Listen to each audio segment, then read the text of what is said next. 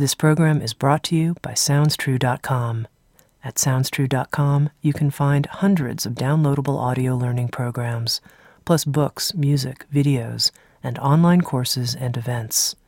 At SoundsTrue.com, we think of ourselves as a trusted partner on the spiritual journey, offering diverse, in-depth, and life-changing wisdom. SoundsTrue.com. Many voices, one journey.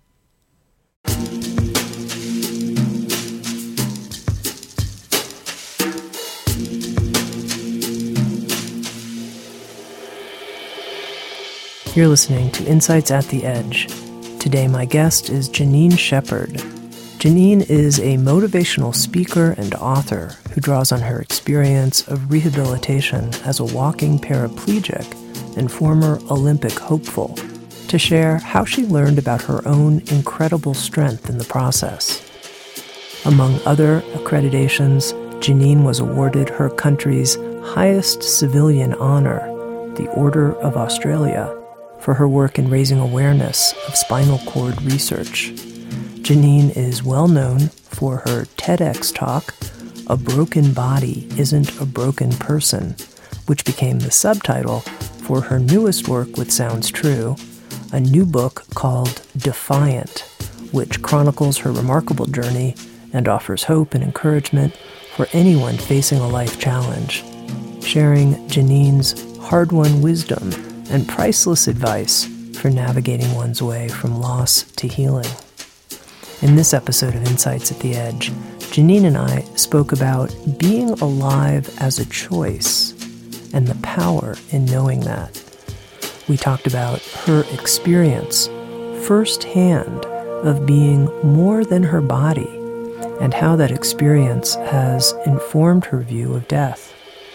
We talked about the qualities of resilience and perseverance and how Janine feels fear without being afraid of feeling fear.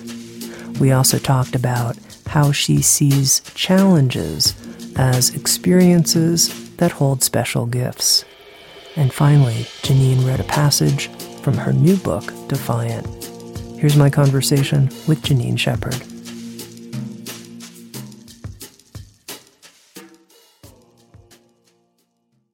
Janine, your life story is quite unusual and quite remarkable.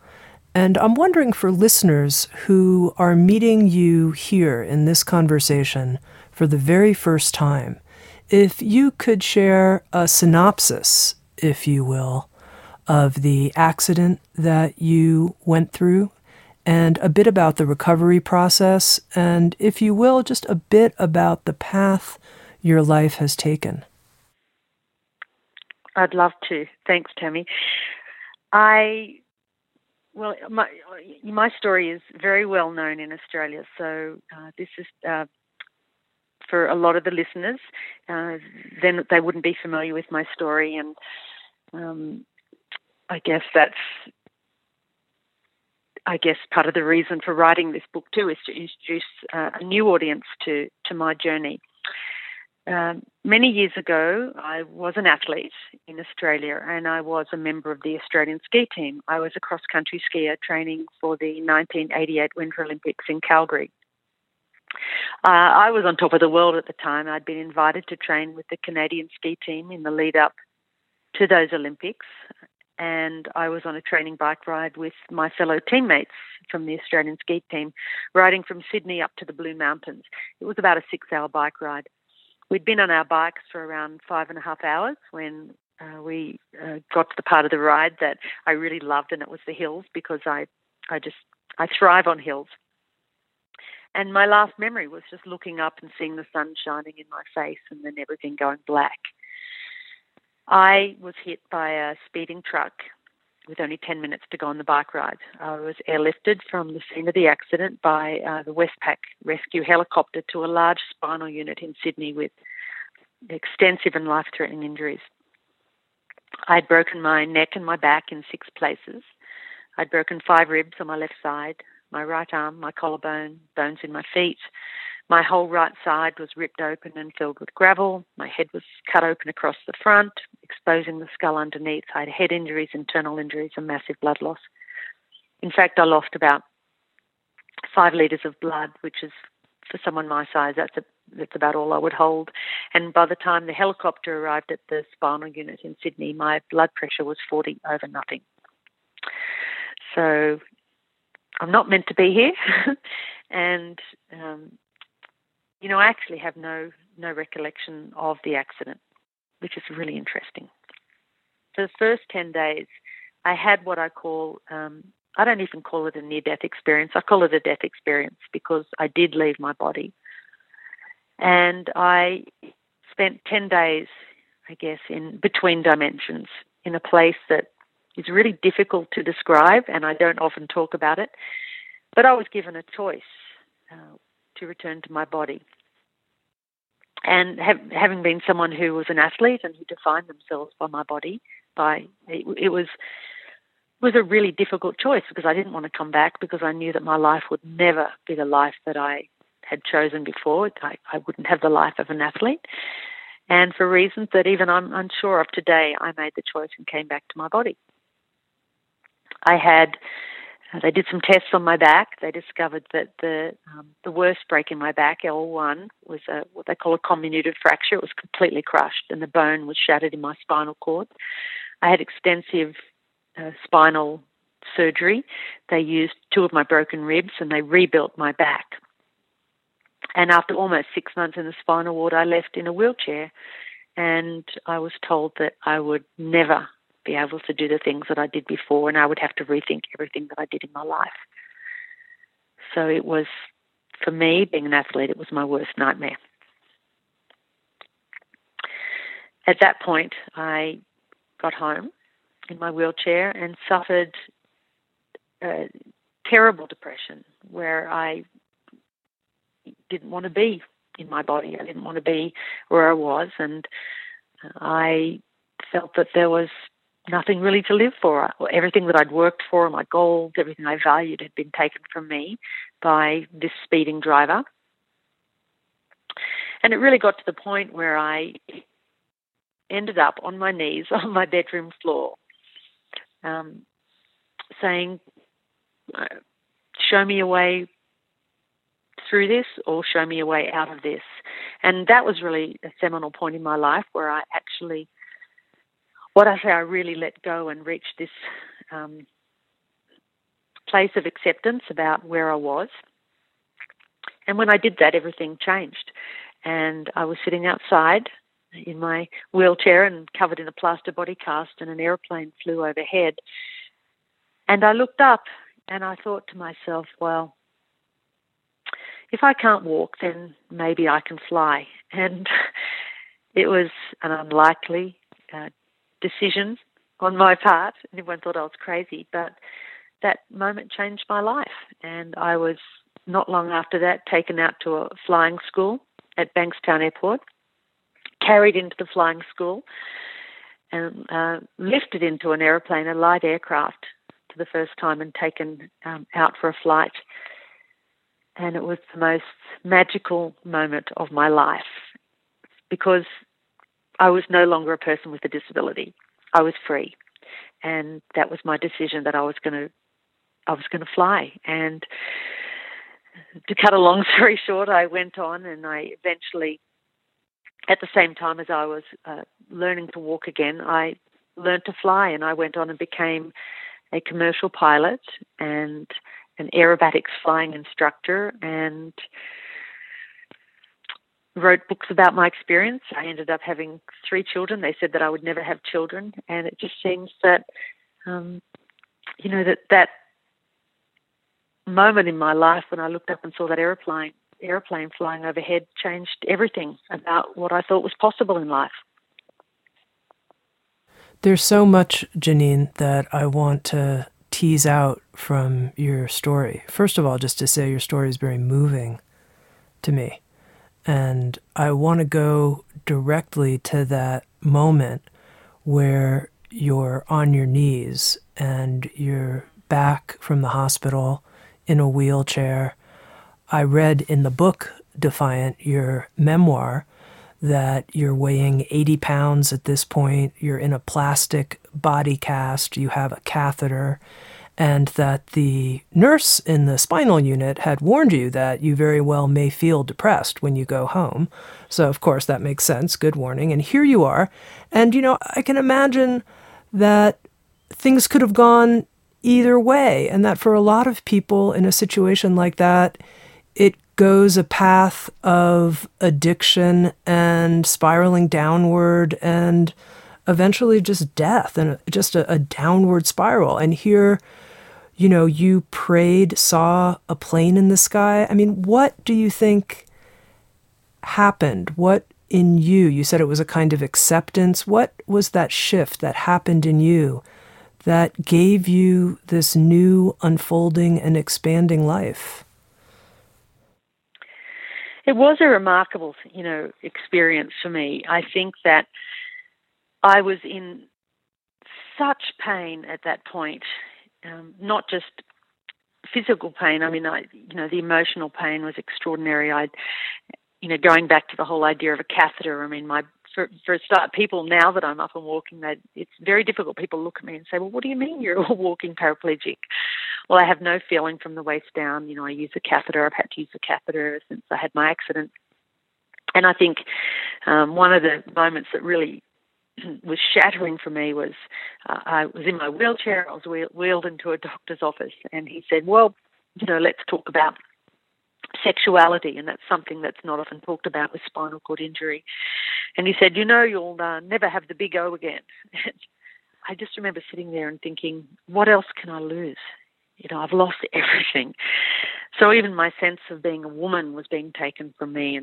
And I think that was the moment when I got home on my floor, covered in a complete body cast. I couldn't walk. I couldn't use the bathroom. I had a body that didn't function. And I just thought, I don't want to be here. And I really contemplated how I could get out of my body at that point. And I think in the end it came back to the awareness that I had actually made a choice to be in this body. And I felt in many ways that I owed it to my parents because of what they'd been through. But I needed to find out what it was about. Why did I make the choice to come back to my body? And maybe until then I would just, put that aside and give my life a chance, give it a second chance to find something in my life. And I think it was the letting go of the attachment to my old life, of the expectations of my old life, letting go of my idea that I was an athlete. I was not an athlete anymore. I was a person with a disability. So I think it was just the letting go, really freed me up. And suddenly I was able to see other possibilities in life. Mind you, I'd never wanted to fly an airplane before. It was the last thing I mean, where did that come from? I don't know, but I think it was just the letting go of the old ideas of who I was. And, I love the Lao Tzu quote, when I let go of what I am, I become what I might be. And I think that really defines that sort of moment for me. I'm letting go of that. Now, who might I be?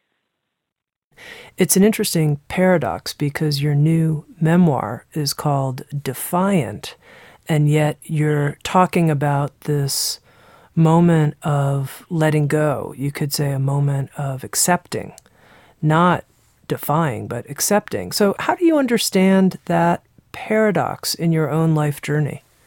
Clearly you have an incredible will. I mean, the original version of your story published in Australia was called Never Tell Me Never. Never tell me I can't do this, I can't have kids, I can't, have a sexual life, a productive life. But so this balance, if you will, paradox between defiance and surrender. It's an interesting paradox. And, the whole journey of calling this memoir Defiant was interesting as well. And I think I've done quite a bit of reading about the word defiant, and I'd like people to think of it in a different way. I mean, you look at someone like Viktor Frankl, who survived the atrocities of, the prison camps, and he talks about the defiant human spirit. I mean, often we think of the word defiant as being, an angry fist raised in the air, where defiance can be expressed in all sorts of ways. I mean, Mother Teresa was defiant. I mean, defiance can be also the gentleness that we have. To me, defiance is, not listening to the naysayers, defying the things that hold us back. Defiance is also, it works wonderfully with acceptance. It's about, because firstly, let me say, I've written a book about acceptance too, and, we often think of acceptance as resignation, which it's not. Acceptance is just being able to say, okay, well, this is the isness of my life, now what? So it's certainly not resignation. And to me, defiance is an incredibly important word and a concept that we need to embrace. It's about saying, okay, so this is my life. How am I going to honour my life and my journey and my path? Not listening to what everyone else says is possible or isn't possible in my life, which is what I've done the whole time. But to be able to say, this is what I want in life. This is what my life is about, and honouring that authentic path. I mean, to me, that's defiance. So it's defying the things that hold you back from being all that you can be. So, I mean, to me, it's a quality that we all need and should embrace in a healthy way. Mm-hmm. Now, you talked about recognizing that you had made a choice, to come back into your body, to use your language, and to be here. You made a choice to be alive and to be here. And I'd love to hear more about that moment of choice. When did that happen in your process? Well, it was sometime during those 10 days. Mind you, those 10 days were not clearly linear for me. They were 10 days that I was in and out of my body. It was a time that was just pure awareness. I read as many books as I could after my accident about NDEs because I just didn't understand why my experience was so different from everybody else's. And I've just come to the conclusion that, that there is, that we are able to move between these dimensions. And what I remember about my experience, and mind you, there's so many books about people that have been through near-death experiences, and they focus on that. And I've always said that, I've written about my life experience, not my near-death experience, because to me it's about embracing life and not trying to get out of it. That's what we're here for. But briefly, what I did experience is the knowledge of, that if I did return to my body, that I would have a body that had a disability, that I would have enormous challenges to deal with. And yet, despite that, I made the choice to come back. It was almost as if I was shown a film of what my life would be like if I came back to my body, with all the challenges, the physical challenges that I would have with that body. And making that choice it's an interesting one, because I've always thought, well, if I knew that it was going to be such a painful and challenging life, why did I take it? And I believe that the challenges that we face in life are actually the most important times of our life. They're the times that help us to dive deep and to ask the really important questions. Why else would I have come back? I'm curious what you think. I think in terms of this, that most people, I think, don't experience their life as a choice. Like, I'm here, I don't really know how I got here, somehow I kind of landed here, and so I'm gonna make the best of it because I guess I'm here. But they don't think about it as a choice. What do you think about that? Well, it's interesting because I'm really very clearly aware that I made a choice, and also aware that we've all made a choice. If I know that I've been out of my body and I made a choice to be back in it. So if I've done that, then I believe, it's my belief that we've all done that. So there's an incredible gift in knowing that, and the title of my TED talk that I gave was "You're Not Your Body." So I'm hoping that people will also have some insight into their own lives and that they have made a choice. And it is a challenging concept to think about, because especially when times are tough, I mean, who wants to think that I chose this? But I think that if we can actually keep reminding ourselves that we did, it's helpful, it's of benefit, because everything can be useful, every experience. Now, you mentioned your TED Talk and this idea that you are not your body, and that this is something that you now know in a definitive kind of way from your experience, and particularly those 10 days when you were in the hospital in this limbo state. If you're not your body, then what do you feel you are? And what is the relationship between this you are-ness and your body? How do you understand that from the inside out, from your own personal experience? Well, it's interesting because, I always thought that my real strength was connected to my body. And as an athlete, I guess that's what most of us believe.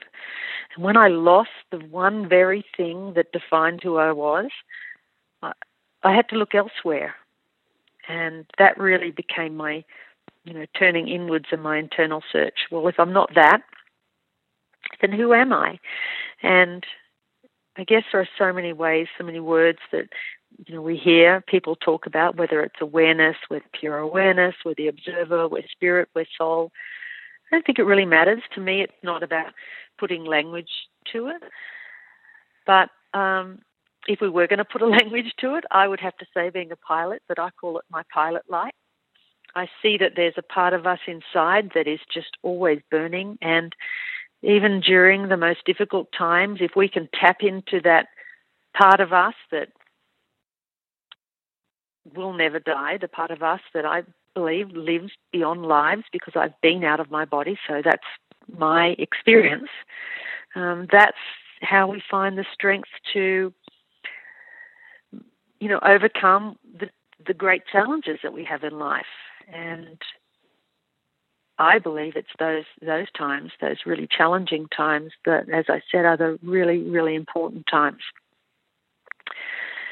And so I guess, what's the word for that? We are spirit, we are soul, we are the eternal that never dies. The part that left my body that was still alive, that was still aware.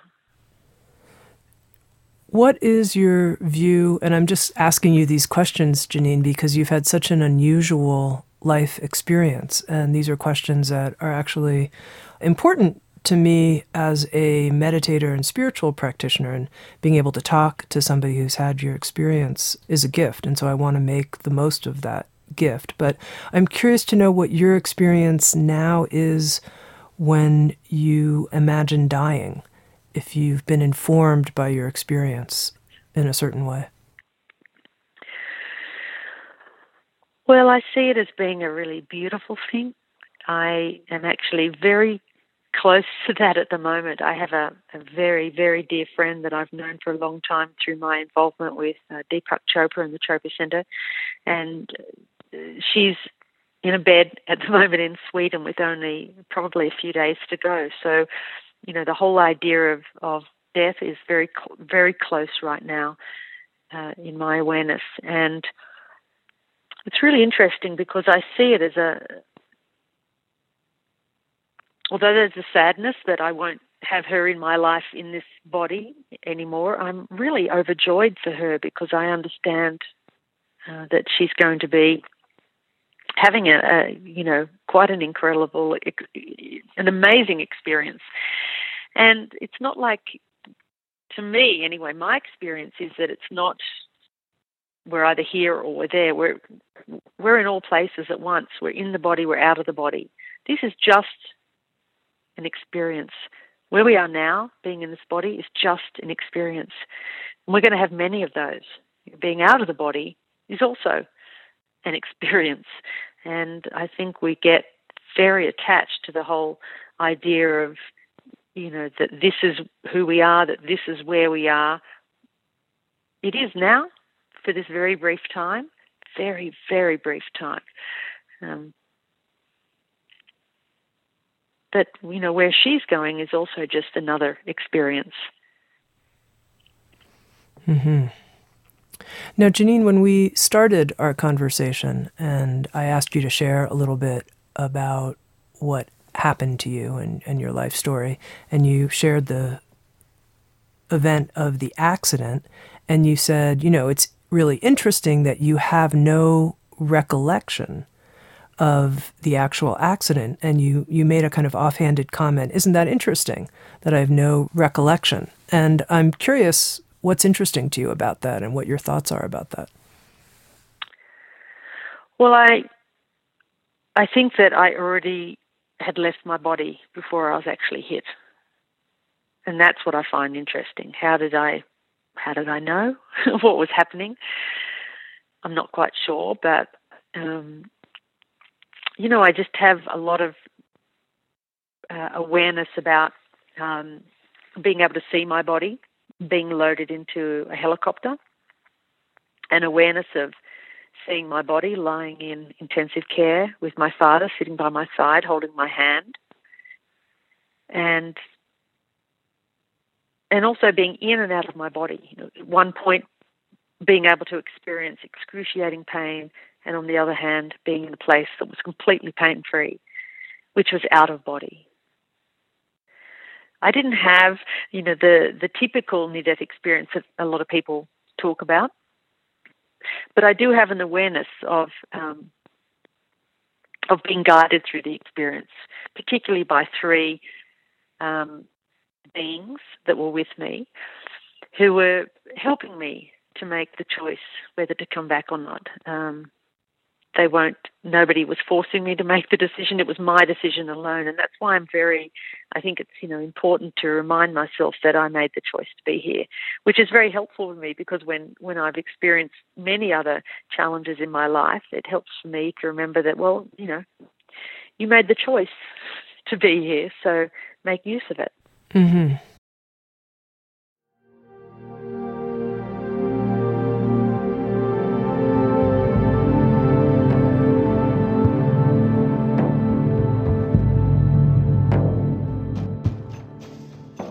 You're listening to Insights at the Edge, produced by Sounds True. We welcome you to learn more about our collection of more than 1,000 learning programs and receive 3 free gifts just for visiting us. Go to soundstrue.com/free. That's soundstrue.com/free. And now, back to Insights at the Edge.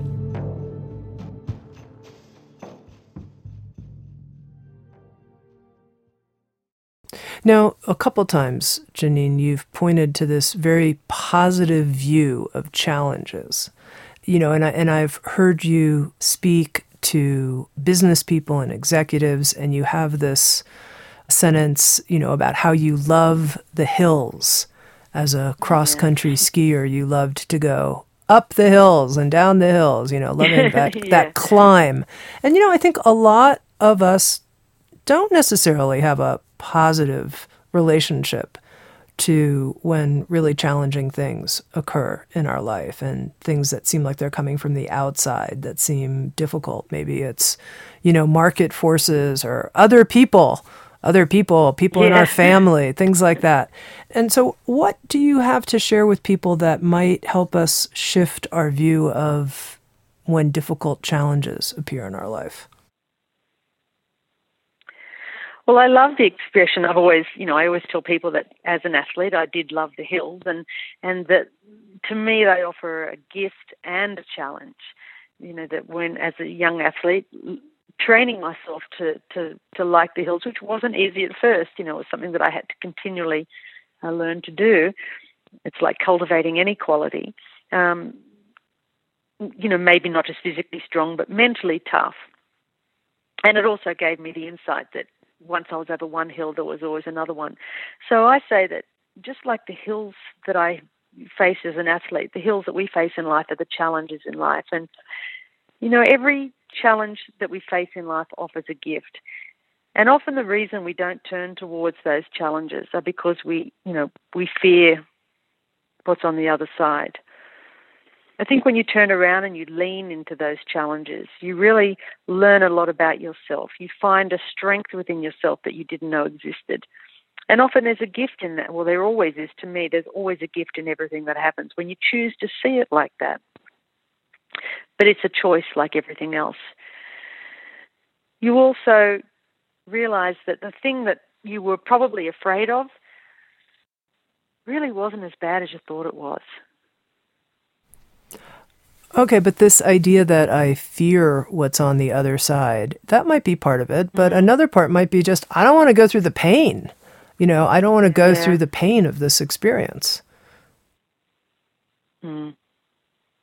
Yeah, I mean, it's normal. I mean, who would want to go through pain? And I'm not saying that we should, go out searching for it, but if it's there, if there's an experience that's there, it can actually bring incredible qualities to our life, a tenderness that we wouldn't have experienced before.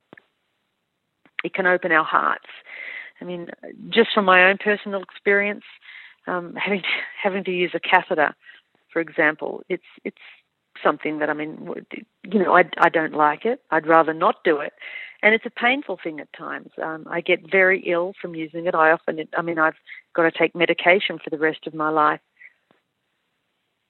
But like anything, there's a gift in that too. And I'll tell you a story about that, is that many years ago I was speaking in Australia, and at the end of my presentation I was signing books, and there was a lady at the end of the queue, and she said, look, I brought my daughter along to meet you. She really wanted to meet you because she's had a similar accident. And I asked where her daughter was, and she said she's in the bathroom. She's using her catheter. And finally the daughter came along, and we were chatting, and she was a young girl, probably early 20s. And I said to her, we were talking about catheters and handbags and how to put your catheter in a handbag. And I remember saying to her as a young girl, I said, how are you coping with using a catheter? And she turned to me and she said, I love it. And I remember thinking, oh my goodness, how could she love using a catheter? And I said, tell me more. She said, well, since my accident, I've now started working with children with disabilities, and a lot of them use catheters. And my catheter is a bridge, and now it gives me something to connect to them about, and I understand them. And I thought, wow, it's an incredible gift. And so a lot of it had really cracked her heart open, and her story, her sharing helped me too. So a lot of the painful things in life open us up to being more compassionate, more empathic, and more loving people. Mm-hmm. And isn't that a gift? Mm-hmm. Mm-hmm. Now, Janine, you wrote the book Never Tell Me Never in Australia, and it came out in 1994, about the story of your accident and your recovery and becoming a flight instructor. And here we are, 20 plus years later, and a new memoir, Defiant, A Broken Body is Not a Broken Person, is being released into the world. What has happened in the last 20 years that made you feel that another book about your personal story could be beneficial for people? Well, I always think that when it comes to anything in life, putting anything out there in the world, there comes a state of readiness. And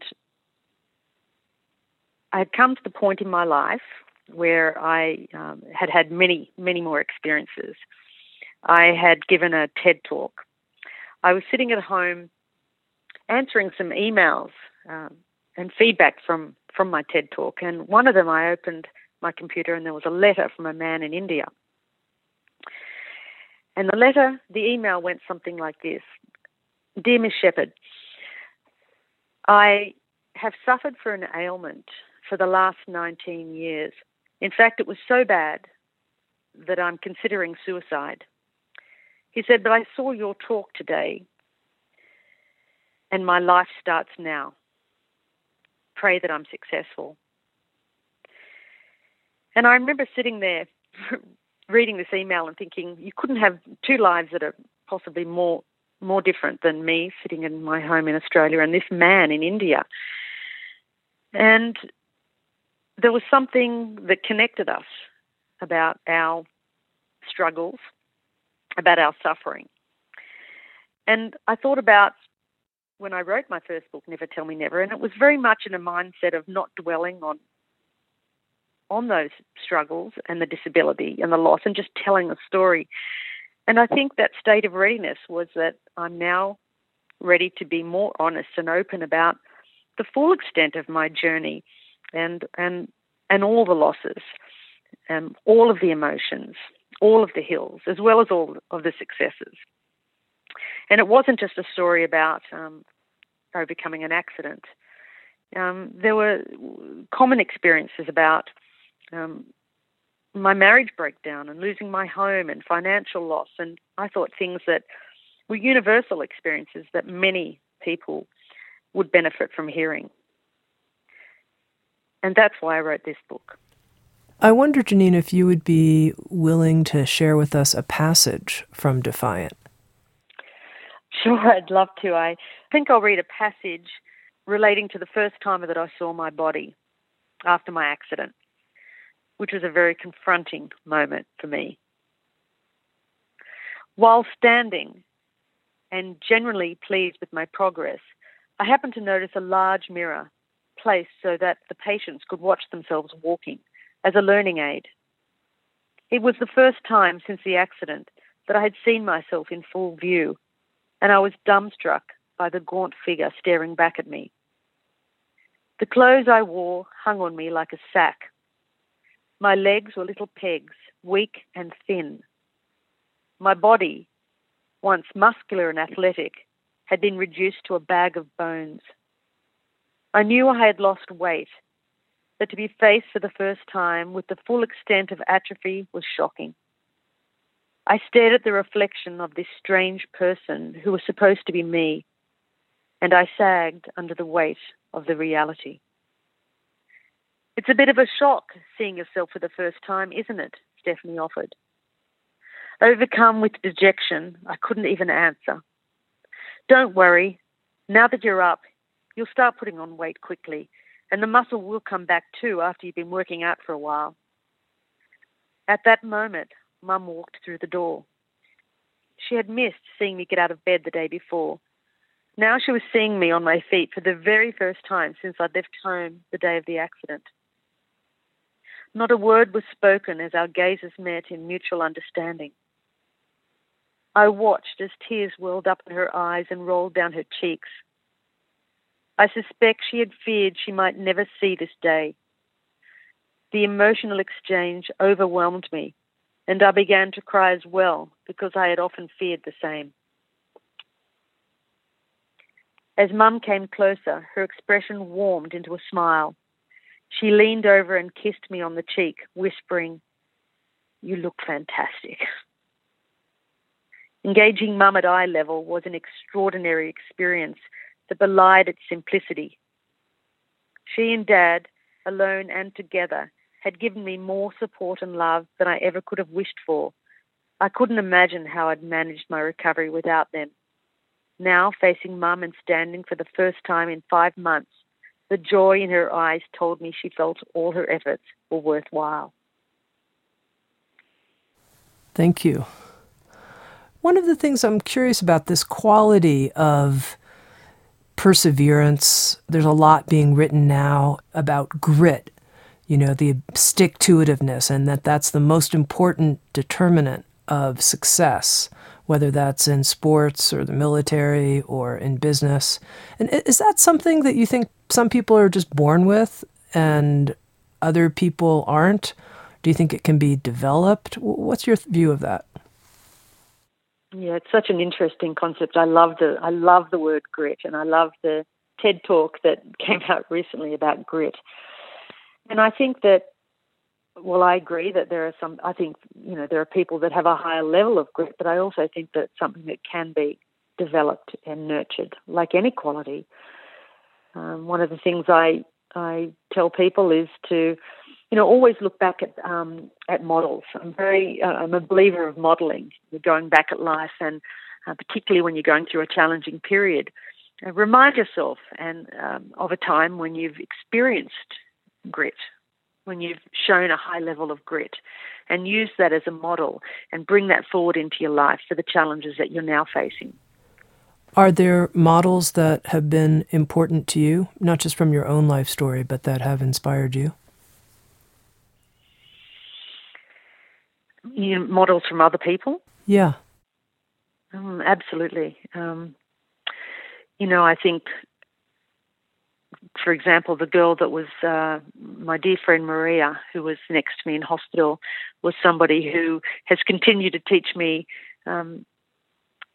not necessarily about grit, but about other qualities in life. And I'm continually reminding myself of experiences that I've had, which I can bring into my current experiences and use that to cope with whatever challenges I'm having now.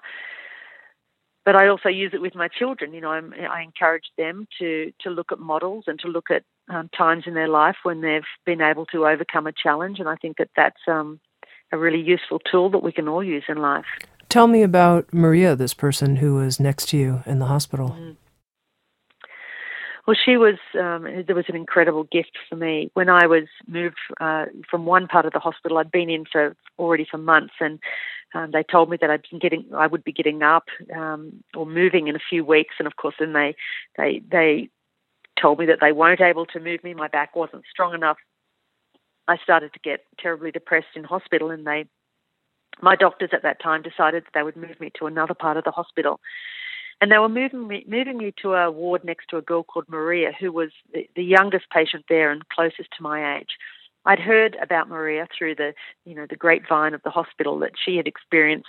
She was the highest level quadriplegic that was at the hospital. She'd been in a car accident, and from what I'd heard, the whispering that came down to me was that she could only move her head. Her injuries were that extreme, and I was a little nervous about moving next to her. I was told they were moving me next to her because it would be good for her. In fact, it was actually the other way around. It was actually good for me, because when I moved next to her and saw how much worse my accident could have been, I experienced I was so incredibly grateful, of course, but so it really cracked my heart open when I saw what she was dealing with. We became great friends. She, as I said, she was a high-level quadriplegic. She could only move her head. She had damage to her vocal cords, and she couldn't really talk properly as well. But that wasn't the extraordinary thing. The extraordinary thing about Maria was that the entire time I knew her, she was always smiling, and never once did she ever complain about what she was going through in life. And this is someone who couldn't move any part of her body, and even to have a sip of drink, somebody had to bring something over and a straw to her mouth to drink. And she went through her life with the most incredible sense of grace and acceptance and love that was extraordinary. I always say that she gave me the gift of acceptance. Janine, having this conversation with you today has an interesting timing for me. I was talking to somebody that I work with about, seeing the glass as half empty or as half full. And what's interesting to me is I feel a little foolish even having a conversation like that in the face of hearing about what you suffered through with your accident and in hearing the story of Maria. I notice it seems just a foolish idea, even in a certain way, if you know what I mean. Mm. Instead of perhaps asking the question is, am I grateful that I've just got a glass? And that's one of the greatest gifts that Maria gave me, is even during the most difficult times of my life and the pain and the suffering, looking at her and really giving thanks for my life. And that's one of the greatest gifts she gave me. and I call that the gift of acceptance. Now, you've recently moved, Janine, to the United States from Australia, and I'm curious to know a little bit about why you moved and how that's going for you. Well, as I write in my book, I'd had some incredible experiences, and I wrote about the experience of having to, I was a single mum for over 10 years, struggling to, pay and put my kids through school and meet all of those financial commitments. And with the global financial crisis, actually, it came to the point where I actually lost my house and a lot of my savings. And I can remember, I actually write about this, I remember sitting in the corner of my room and feeling like, I'd let my kids down. I was, sobbing in the corner of my room in a chair thinking, well, where do we go now? And my eldest daughter, Annabelle, came up to me and said, well, Mum, what's wrong? And I remember crying and saying, well, this is our house, this is our home, we've lost it. What do we do now? And, I felt like I'd let them down. And she said to me, Mum, it's just a house. We'll be fine. We've got each other. And I think, again, it was sort of, knocked me out of that space and into a new way of thinking. I think that life is a series of loosening our grip.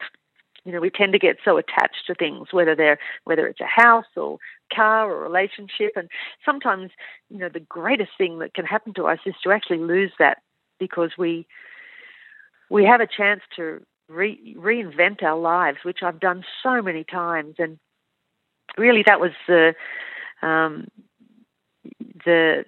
point in my life where I thought, well, okay, I don't have a house now, and I'd moved into another home that I had temporarily, and this is a chance for me now to start again, for a new beginning, just like all the other ones that I've been through. And I thought, okay, so I've been speaking in Australia for a long time, and I've written my book, so it's time for me to start again, to go somewhere else and continue to share my story.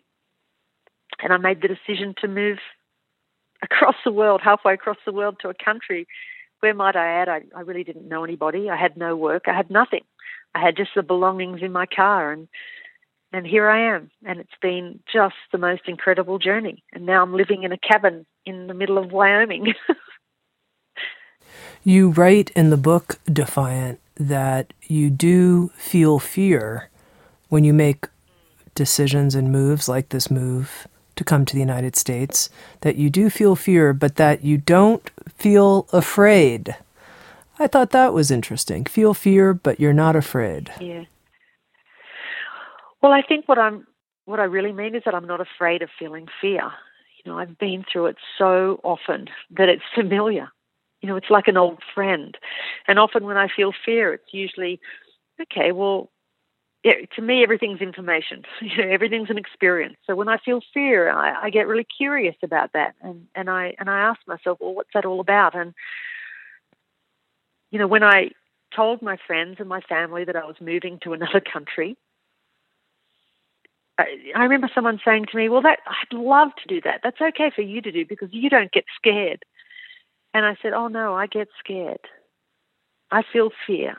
The only difference is I'm not afraid of feeling fear.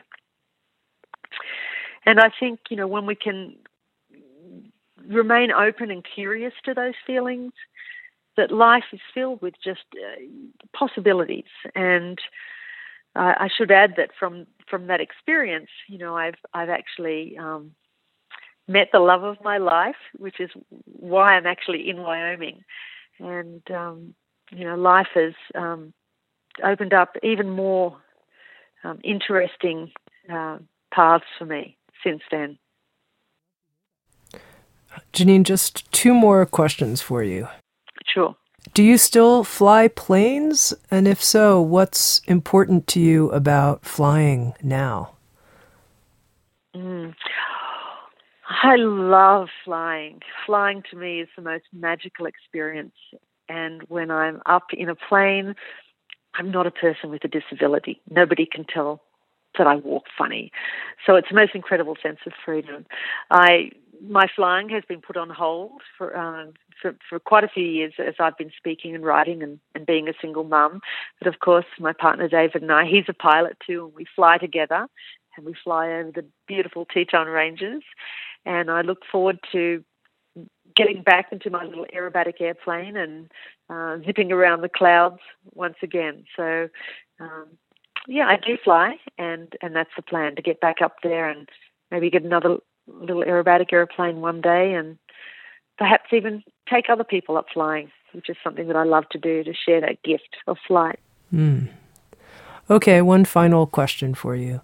This podcast series is called Insights at the Edge, and I'm always curious to know what somebody's current edge is. And what I mean by that is, where do you see your own growing edge at this moment in time, personally? I would say that my edge right now is owning my disability and not feeling shame about that, which is something that I think I have for a long time. There are certain aspects of being a walking paraplegic that people don't know about, people don't understand. And I've written about some of those experiences in Defiant, because I think that it's important for people to understand that paraplegia isn't just about walking. And when I first got out of hospital, and I remember sitting in my wheelchair in the rehabilitation doctor's office, and her saying to me, "Janine, it's going to be especially difficult for you because you don't look disabled. And that's a burden you're going to have to carry in your life." And I didn't understand what she meant at the time. And I think my entire life I've been, coping and getting on with life and showing people that how I got to where I am and how I've achieved what I have achieved. And I've written about that in previous books. And I think I'm at the point where I realize that, well, I am a person with a disability, and there really isn't anything to be ashamed of. In fact, it's something that I'm proud of, and I've written about that in Defiant. I've also written a recent essay on that, which is about the hidden aspects of spinal cord injury, and I feel almost free. It's an incredibly cathartic experience, but I feel like I've sort of come out and I've owned my disability, and I realised that having these issues, the hidden aspects of spinal cord injury, which are everything ranging from lack of feeling, sexual dysfunction, and worst of all, bladder and bowel dysfunction, are not things that I should feel like I need to hide or that I should feel ashamed about. And I've written about it and I'm speaking about it, and I guess you could say that has been probably the most challenging aspect of writing about it in this book and talking about it and owning it and saying, I'm proud of this, and hopefully will make the journey for other people with spinal cord injury a little easier, knowing that they're not alone on this incredibly challenging and difficult journey of living with spinal cord injury. So being able to talk about my disability and embrace my disability has given me an incredible sense of freedom in a way. There's a certain level of letting go that comes from, bringing something out that I've had hidden for so long, bringing it out of the cupboard and airing it, and a level of acceptance that I hope will also give people that read Defiant permission to also embrace the things that they might have been hiding or they might feel shame about, and to know that we're loved and accepted just as we are. And I think that's a really important message. Thank you for who you are. Thank you for your honesty and your courage, and thank you for being a guest on Insights at the Edge. Well, it's been an absolute pleasure, and I have to say being part of the Sounds True family has been an incredible gift and a great blessing to me, and I want to thank you for that. I've been speaking with Janine Shepherd. She has written a new book, and it's also available as an audiobook read by Janine. It's called Defiant: A Broken Body is Not a Broken Person. Thanks everyone for being with us. SoundsTrue.com, many voices, one journey.